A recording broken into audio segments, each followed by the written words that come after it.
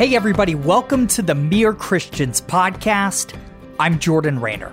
How does the gospel influence the work of mere Christians? Those of us who aren't pastors or religious professionals, but who work as judges and personal trainers and nurse practitioners. That's the question we explore every week, and today I'm posing it to my friend Sean Kouplen. Sean is the chairman and CEO of Regent Bank in Oklahoma City, which has grown organically from $72 million to $1 billion in assets, making it one of America's fastest growing banks. Sean and I recently sat down to talk about the impact he's seen from requiring all of his managers to spend 30 minutes every week with every direct report with no work on the agenda. We talked about how Sean has seen God bring 7 of his coworkers to saving faith in Jesus Christ. And we talked about the freedom that is found when you realize that all of us are just playing with house money. Guys, I think you're going to love this conversation with Sean Kouplen. Sean Kouplen, welcome to the podcast. Thanks, Jordan. It's good to be with you. So we got to hang out for an event in Kansas City where you were like the king MC of this event. Was that your first professional MC gig? Not professional. I'm just kidding. Was that your first MC? It was definitely the longest MC event that I've ever done. And you'll recall it was multiple days, multiple speakers, all kinds of stuff going on. So I've MC'd, but it's normally in a 1 or 2 hour window where we can have dinner and all go home, not days upon days. So it was wonderful to meet you there. Jeez, it was great. And as soon as we got done talking there, I was like, man, I got to have Sean on the podcast talking about how to bring God's love into business. But it's funny, right before we started recording, you told me this wild story that's gone viral all over YouTube that you witnessed firsthand about bringing God's love onto a baseball field. This just happened last week. Tell us, what's the story here? What's been happening on personally in your life that you get to witness? Oh my goodness. Well, I don't mean to sidetrack our podcast here, but this is so remarkable. So I'm going to give you a 3-minute version of a 3-hour story. So I coached the Little League World Series team for the state of Oklahoma, okay? And we went down to Waco, Texas to play in a regional against the state champions from 6 other states. So Texas, Louisiana, Mississippi, Arkansas, Colorado, and some other state I can't remember. So Arkansas is the last one. There. So who can remember Arkansas? I love nothing. Poor guys. I love you guys. I love you guys. We love Arkansas. So we are in this very intense tournament. And a couple of things that I didn't mention that I'll mention very quickly. The second day of the tournament, my assistant coach, we were at dinner, and he looks at me and says, Sean, I don't know how I know this, but this week for us is bigger than baseball. He said, I just know that something amazing is going to happen. It's going to be bigger than baseball. Fast forward 2 days, and our team is befriending all of the other states. They became really good friends with Mississippi. We're going to be playing Mississippi on Friday, and 2 of my 12-year-old baseball players come into my room and say, Coach, we've got a favor to ask. I said, what is it? And they said, we would like to invite the Mississippi team to pray with us before the game tomorrow. And I was blown away. Yeah. I was like, that's the coolest thing I've ever heard of. I called their coach. He said, great. Well, from that moment on, we did invite them in. We prayed together, gave a little 2-minute kind of message, if you will. And from that moment on, every game, the rest of the tournament, and I believe in the National Little League World Series, the teams have prayed together. So that's pretty phenomenal. And cool. Then the thing that has gone viral, which obviously I mentioned to you just a moment ago because it's consuming my life, is in the finals, we had this miraculous run to the finals. We should have never made it, but we did. We're playing against a team from Texas East, the Houston area, very, very talented, huge team, like twice my size, and they're 12 years old. Yeah. And so we're playing these young men in the finals, and in the bottom half of the first inning, the pitcher throws a curveball pretty fast, probably in the mid 70s would be my guess, hits my shortstop, Isaiah Jarvis, in the helmet. We actually think it hit him in the face. His helmet flies off. He falls to the ground. Everything comes to a stop. We run up there. He is totally still. We think he could be very, very severely injured. Medical staff comes out. He comes to. They do a concussion check on him. He ends up being okay. So he walks down slowly down to first base. We feel an immense sense of relief. We're kind of getting back in the game when we all notice that the pitcher, who actually was a good friend of Isaiah's that he had met during the tournament, is crying. And he is just despondent, and he's just saying, I'm so sorry, over and over. Obviously, it scared him to death. I think he was afraid that he had hurt Isaiah. So we're all saying, Caden was the young man's name, Caden, it's okay. Just shake it off. You're okay. It's part of baseball. We know you didn't mean to. He's okay. And I look over, and Isaiah has left first base, tossed his helmet to the side, walks from first base out to the pitcher's mound, gives the pitcher a hug in the middle of the field, and says, hey, you're okay. Everything's going to be fine. I'm fine. Let's just, you can do this. You're a great pitcher. All of this is caught on live TV on ESPN National. Wow. And it has literally gone beyond viral. We finished the game. We lost. We ended up losing a 9-4. Our team's real sad. We're kind of wrapping everything up, getting everything packed in the bags. My wife and I had rented a Hummer limousine for the kids to take them to lunch, whether we won or lost. Yeah. And as we're going over there to get in the limo, one of the moms says, I think this video of Isaiah's is going viral. And I say, do you mean the catch that he made? Because he'd made a really good catch earlier in the game. We jumped up and caught a line drive. And I said, are you talking about the catch? And she's like, no, the hug that he did with the pitcher. And I'm like, wow, I had no idea. Between then and getting to Outback for lunch, we get calls from every major news outlet in the country. Everyone, ESPN, CBS, NBC, ABC, wow. New York Times, Washington Post, etc. So this thing has gone amazing. And I think my coach was absolutely right. I think, this is bigger than baseball. We hope that it brings unity back to our country and to our world, and we can put love for each other above our differences. So needless to say, it has been a wild week. This happened about a week ago. Yeah, oh man. And the reason why I brought it up is because you talk about a lot. In fact, in your bio, it says you believe we can, quote, bring God's love into our businesses, end quote. And man, what a great example of that. In this kid, this 12-year-old kid, young man on a baseball field showing love for his quote unquote enemy, right? Yep. Somebody who had just hurt him in a significant way. Man, that's a beautiful picture. All right, so let's turn to the table, Sean. What does this look like in business? You've had a phenomenal career in business. I'm assuming bringing God's love into business doesn't mean going around giving people hugs. Maybe sometimes it does. I don't know. But what does this look like for you in your context of running this big bank here in Oklahoma? I recently served as Secretary of Commerce for the state of Oklahoma. In addition to running the bank, I did that for about 3 years. You're a crazy person. Yeah, it was insane. I left the role. I come back to the bank, and I am praying about what is next, because now I have all these contacts. I've got knowledge I didn't have before. I've got time because my team had really stepped up their game while I was doing the commerce role, and I felt very, very clearly the two words faith and business coming together. And so I began to pray, and I talked to my executive team about what does that really look like? What does that look like in our organization? And I was led to a scripture, in particular a word, okay, in the Bible. And the word is avada, AVODAH. And this is a Hebrew word that means three different things in three different verses in the Bible. In Genesis 2:15, it means work.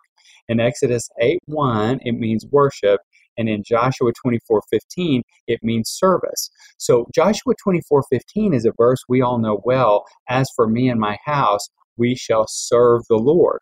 Okay, the serve word in that verse is avada. So we chose in English the word serve, but he could have been saying, as for me and my house, we will work with the Lord, Amen. or we shall worship with the Lord. Yes. And so that was very convicting to me, that God didn't really intend for all these to be separate. He really intended for them to be all the same. So, long story short, through a series of events, my executive team voted unanimously to change our purpose statement for the bank to show God's love to our employees, clients, and communities, not to be the biggest bank, not to make the most money, not any of that, provide the greatest service. We didn't put any of that. It was just to show everyone we come in contact with God's love. Now, we're not forcing religion on anybody. Okay, and that is critical. This isn't even really about religion. This is about showing love. And so we do this through a number of ways. I'll hit a few, and then we can dig in deeper if you would like, or I don't want to bore you to death with all this. But we have a daily devotional from 8:17 to 8:30 every day that our employees and clients and anybody, the public, can call in. We have thousands of callers, but many of our employees call in every morning. We have faith in business events in all of our markets. And so we bring in speakers like yourself who would talk about how they integrate their faith into their business. Often they'll share their testimony. They'll just talk about the role that God has played in their growing of their business. We have a voluntary prayer team. So we have about 25 employees. We've got about 180 employees total in our company. And so we opened it up and said, hey, anybody that would like to be on our prayer team to pray for others within the organization, let us know. And we've got about 25 individuals that do that every day. So if you're one of our employees and you need prayer, you just put prayer team into Microsoft Outlook, and everybody on that team gets an email, and I'm on it. We commit to stop and pray immediately for whatever that need is that has been shared. They meet together on Wednesdays as well. Do people submit things to that email? All day. Let's say people who wouldn't identify themselves as particularly religious or specifically Christian. 100%. All day, every day. We've probably had 6 or 7 today that have come across. And some people will even put in there, listen, I'm not a big religious person, but I could really use your help. Could you guys pray for blah, blah, blah, blah, blah? And I mean, it's everything from we really need to sell our house to, one of my relatives is in the hospital to I'm feeling some anxiety to, it is very, very, very powerful. That's incredible. What has been the impact of that with the team, right? After however long you've been doing this, just praying instantly for prayer requests, what's been the impact on those who are the ones emailing in that they're not particularly religious? Our turnover, Jordan, is virtually zero. We, even in this economy where, it's such a tight labor market, we have almost no turnover. Our corporate culture scores have skyrocketed over the last few years since we've been doing this. We had a great culture before. We were always the best place to work. We've always been a very caring organization, but this has taken it to a whole other level. I pray with employees constantly. And it's important to note, I mentioned this early, but we don't, like I will, we had our Tuesday talk, which is a 10-minute huddle that we do our whole bank does it together on Zoom. And I always close it out in prayer, but I will always say, for those that are comfortable, I'm going to close it in prayer. For those that are not, please just log off, no problem. We're very intentional about, I'm not trying to make anybody feel uncomfortable or forced to do anything at all. Everything we do is voluntary in nature. And so, but the result of that has been we have tons of people applying for positions within the bank. We have crazy growth. We don't really focus a lot on sales and trying to get out and grow. But we've averaged 34% a year growth for 14 big growth years. For a bank. Yeah. Well, the average is 3. Yeah. in our industry. Yeah. So I just feel like the answer, as you and I talked about in Kansas City, I just feel like the answer to fewer and fewer people are going into a church. Corporate culture is getting worse and worse within companies. And I feel like bringing God's love into our businesses can help us solve both of these things. And that's really what we've seen. Mm, man, that's really beautiful. It's having an impact on your team, but you talk about on your podcast and elsewhere this kingdom culture. Obviously, some members of your team are citizens of that kingdom, some are not. But I'm wondering what you think the impact is with customers, right? If a customer went to Regent Bank that has this quote unquote kingdom culture, what's different from the customer's experience at Regent Bank versus some other bank that is not following the values, if you will, the core values of the kingdom of God? That's a really, really great question. So, first of all, the customer is not going to see anything overt. Sure. Okay. Yeah, That is not our goal. We're not of trying to course. market with this. We don't have big fishes Yeah, on you're the not putting fishes on your windows. writing. It's deeper than that, which is why I love it. It's much, much deeper than that. And let me just share a very quick example. It Yeah. starts with the employee and then it goes to the client. So one of the things I didn't mention earlier, which is critical and obviously probably the foundational component to what we do, is called relational leadership.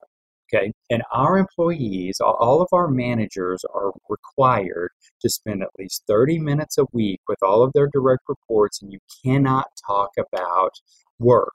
Wow. You can only talk about whatever that employee wants to talk about. So you're just asking them how they're doing. Is there anything we can do to support them?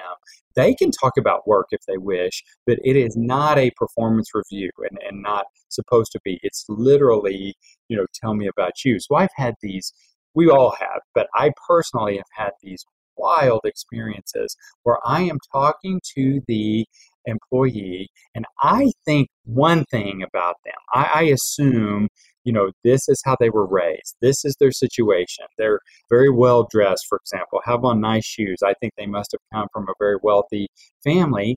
And what I find out is just the opposite.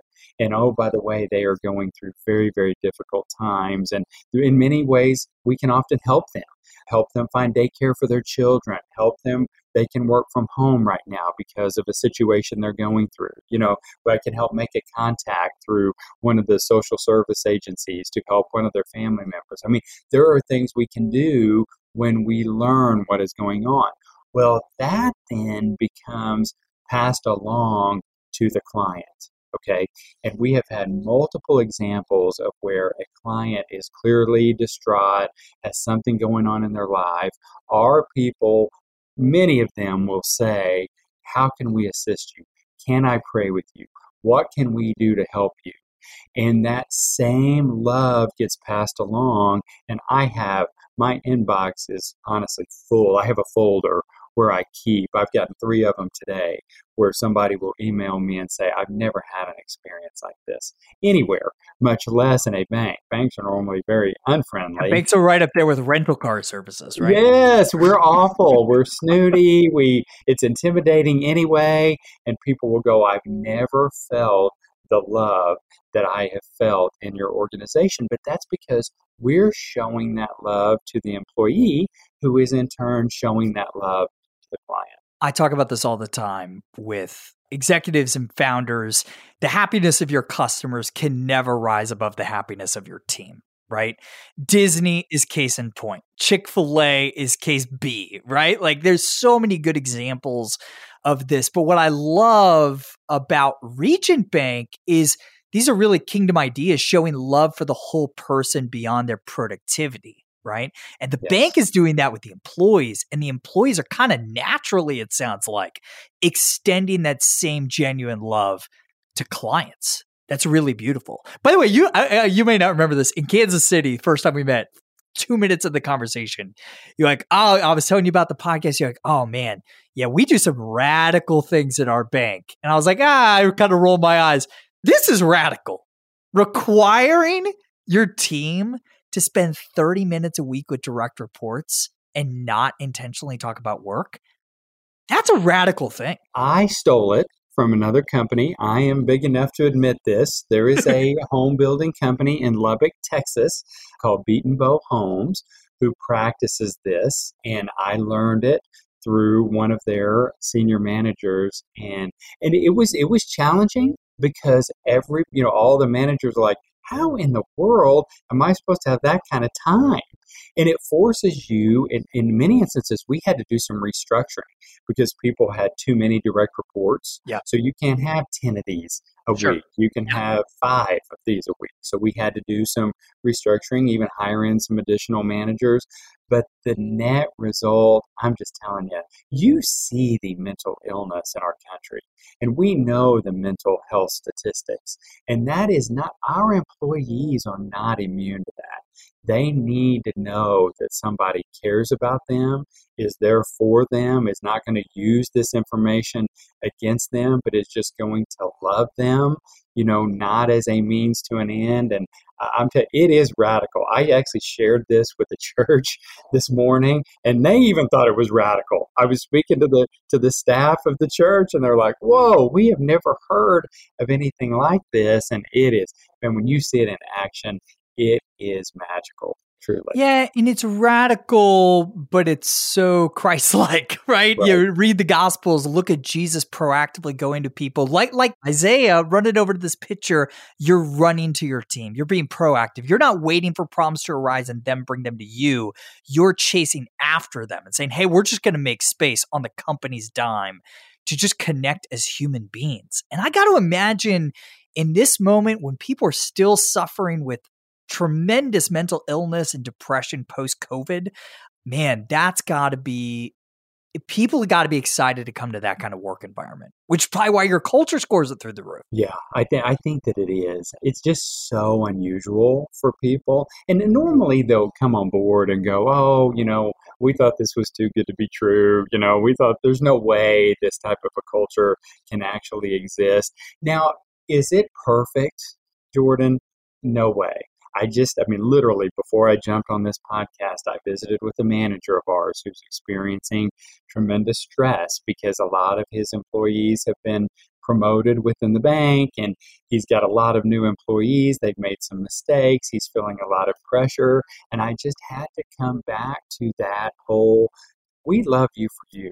Man, you've been here 5 years. You have done a phenomenal job. We're not about firing you because you had a couple of outages, recently with new employees. You have to let this go, and not let the anxiety eat you alive. And so it's not as if we're all sitting around singing Kumbaya, but the overall feeling that you get is that these people truly love each other. And when you marry that up with a set of core values that we live, it's a poor word to use, but religiously, we stick to them very, very heavily. It takes away a lot of the management issues and a lot of the employee problems that I think a lot of people experience in the workplace. Yeah. Go back to the situation you just mentioned with this manager right before recording this podcast, because this is an issue I hear a lot of Christian entrepreneurs and just Christian managers in general deal with, this tension between, or maybe it's a perceived tension between mercy and excellence, right? So you got a member of your team who's not performing, their team is not performing, right? Up to the bank's high standards of excellence. And yet you feel compelled to show mercy and compassion. Biblically, we're commanded to do that. Are these two ideas, mercy and excellence, at odds for you, Sean? And if not, how do you think about the tension between these ideas? We still have to exhibit excellence. Yeah. As we talk to our team, and as we talk about our core values, and as we talk about leading with love and all of the things that we try to do, we do stress to every single employee that, think about how this would play out. So we have this very loving, caring culture, but our employees are doing a terrible job. Okay? Well, that's not loving, right? That's not loving. And that's not the witness that we are wanting to share. Excellence has to be part of this. Now, what doesn't have to be part of it, however, is fear. being surprised by a boss that comes in and fires you when you didn't expect it. We can give very, very honest feedback. One of our core values is always be truthful and transparent. And so I can give you very honest and open feedback, but I can do it in love as opposed to trying to embarrass you in front of the other employees or trying to make you look bad. I gave this employee feedback. I talked to him about, what type of oversight are you practicing? How quickly are you looking into these problems whenever they come up? Well, not very quickly. Well, that's something you should do. So we are brutally honest. We utilize a management operating system called Traction. And within Traction, it has what's called a people analyzer. And so every quarter, I sit down with every direct report, and so do all of our managers, and I rate my employees on all of the core values, how they're living them, and their performance. And so they know how they are doing. So we do have to let people go. Jordan, it's not, we do have to write them up. We don't want to, but we do have to provide excellence within the organization. Otherwise, as I mentioned earlier, all of our witness, all the things we are trying to do goes down the tube. And frankly, we cannot continue to exist as a company if we are not doing a good job for our shareholders. Yeah, and excellence is an expression of love. It's a flavor of love, if you will. But I like that shade of nuance that you colored in there, though, right? It is the mercy is found in how we pursue excellence, how we manage towards excellence, how we share information and radical candor and feedback with our team. That is merciful in a way because there's no surprises, right? No surprises. Having an open dialogue about these things. Correct. And I love this. So, Sean, these are some radical things in the way you guys are running this bank. I'm curious if you have seen multiple instances, maybe even just one instance of running the business in this way, actually bringing somebody to saving faith in Jesus Christ. Have you seen that happen in the bank? About 10 times. And I will tell you, of the 10 that I am aware of, and that's going to be close. That's going to be really close to the number. It may not be exact. Probably 6 or 7 of them have occurred in my office. Wow. What does that conversation typically look like? How does that conversation initiate, Sean? It would be like a situation that I had today. Normally, the conversation opens up with the employee struggling with something. And so they come in because they are looking for prayer or just somebody to talk to, or maybe advice. Most often not. Most often they just want somebody that they can visit with. And we talk about that and we pray about that. And if led, and this is what's critically important, this whole thing has to be Holy Spirit led. Okay, it cannot be. And one of the hard parts, as I mentioned, I'm trying to put together a book about this so people can learn that you can bring God into your companies. But the hard part about it is it's different in every company. This is not a formulaic. So what I'm going to tell you is this is not formulaic. It's not you get to the end of the prayer. But when I feel led, I will say, Jordan, do you have a relationship with Jesus? Do you know Jesus in your life? And if the person says, and there's been times when most of the time they will say, yes, I do. And I'll say, that is awesome. You just need to cling tight to him through this time. Sometimes they will say no. And I will say, would you like to? Is that something that you would like to pray about today? And sometimes they will say, no, I'm not real comfortable doing that today. That's fine. I immediately step back and I will say, hey, 100% cool. I'm not trying to make you feel uncomfortable. And they say, I don't feel uncomfortable at all. But 7 times for me, they have said, no, I don't have a relationship with Jesus. And I'll say, would you like one? And they will say, yes, I would love one. And I'll say, would you like to pray a prayer with me so that you can have that? And they say, yes. It is that simple. Sean, what do you think of the preconditions that have led to those moments? When you look at those 7 conversations, what were the common denominators leading up to that moment? Well, stepping back, you have to have a close, personal, and loving relationship with that employee.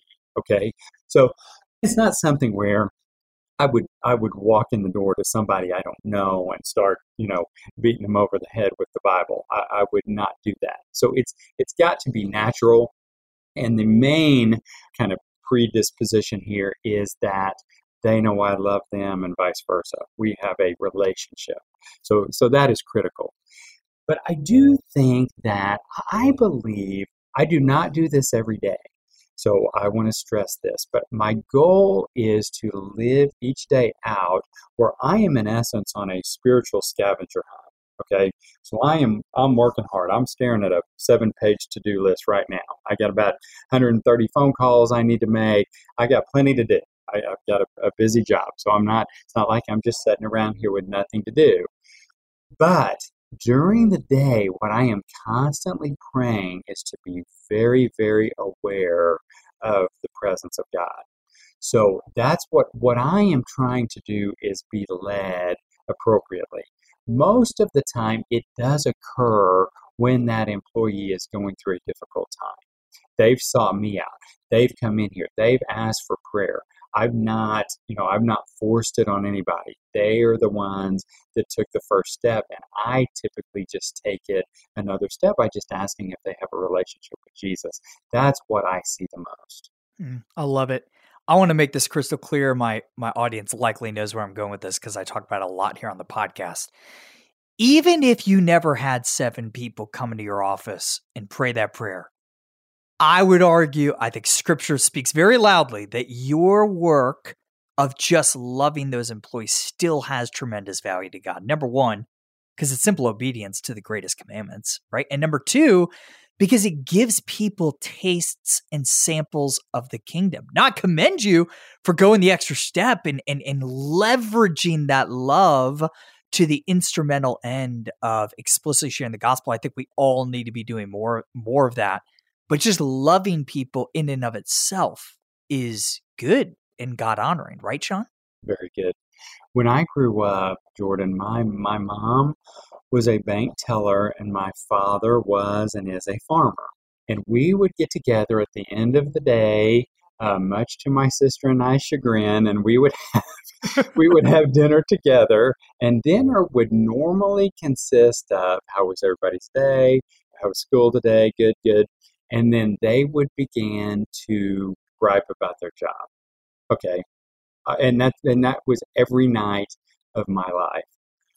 My objective for all of this, it isn't to try to turn our business into a church, and it isn't to have altar calls or sprinkle water on people's heads or anoint them with oil. We're not trying to do that.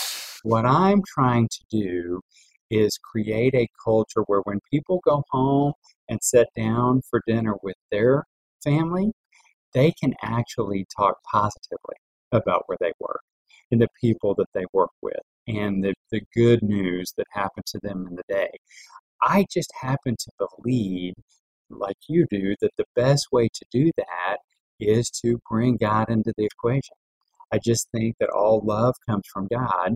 And as you said, when we show others love, it is going to reflect on Him so wonderfully, whether we're doing conversions or not. That's not the point. That's a byproduct. Amen. We just need to show love. It's so well said. And creating that environment where people love their jobs is giving them a longing for what can only be fulfilled through Christ. Isaiah 65 says, on the new earth, we will long enjoy the work of our hands, right?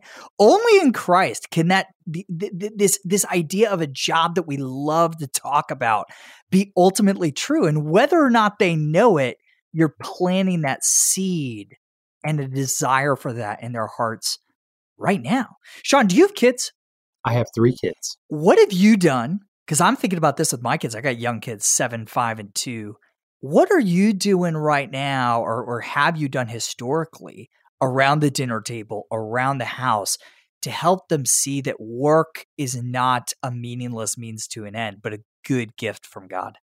we always pray before each meal, and then we always do orchids and onions, which are, what's the best thing to happen to you today? And then what was the challenge that you had That's like the today? most Oklahoma thing that just feels very Oklahoma-y. Orchids and onions. I Oh, love yeah, this so I much. stole that from somebody too. Everything I do, I've stolen from somebody. And so we do that, and we're just very open. I mean, the kids know we talk a lot about business. We're entrepreneurs. We're involved in a lot of stuff, and they're very curious. And so yeah, we talk a lot about using business for good. And what I was just sharing with them the other day. So if you have a chance to watch any of the Little League World Series, you will see that the announcers over and over keep talking about the Oklahoma coach who's always smiling. And Yes. why is this guy, he's so upbeat even when they're behind. And it's because now I am intense, and there were moments I wasn't particularly proud of when the microphone was live. But for the most part, it's because a relationship with Jesus Christ for me gives me a better perspective. Okay, I don't live in fear. I'm not living in scarcity. I am understanding that this is just a game. This is not our whole life right here. This is a game that's meant to be to have fun.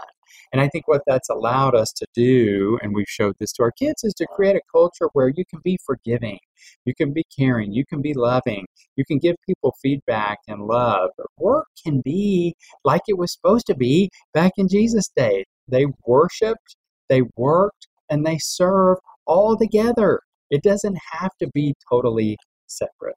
I'm so glad you brought up your unparalleled joy because, I mean, we probably only talked for 10 minutes at this event in Kansas City. But man, your joy is just contagious. It's unbelievable. And I got to imagine it's part of the reason why those 7 people in your office were like, yeah, I want whatever Sean's got, because that joy is hard to come by in this world. Beyond meditating on the hope you have in Christ, Sean, how do you cultivate that joy? What do you think you do day in, day out, week in, week out to really cultivate and stir up that joy? So on our daily devotional this morning, I was just talking about the importance of mornings and starting our day the right way. I'm a big prayer walker. I love to go on a 45-minute walk in the mornings and just pray during that time. And I think it anchors me, to Christ as I start the day. But honestly, it really goes back, Jordan, to a miracle that I experienced, and I'm going to give you the 30-second version here. We bought the bank back in 2008.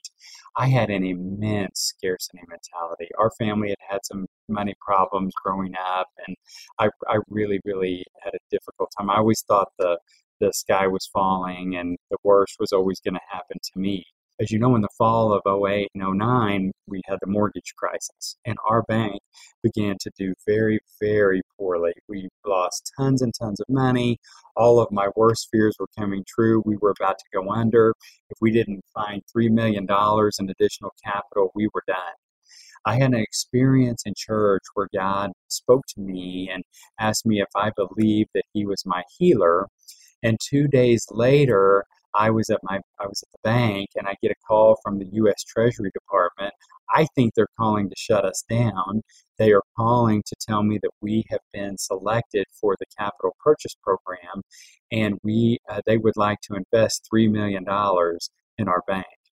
The $3 million came into the bank that day.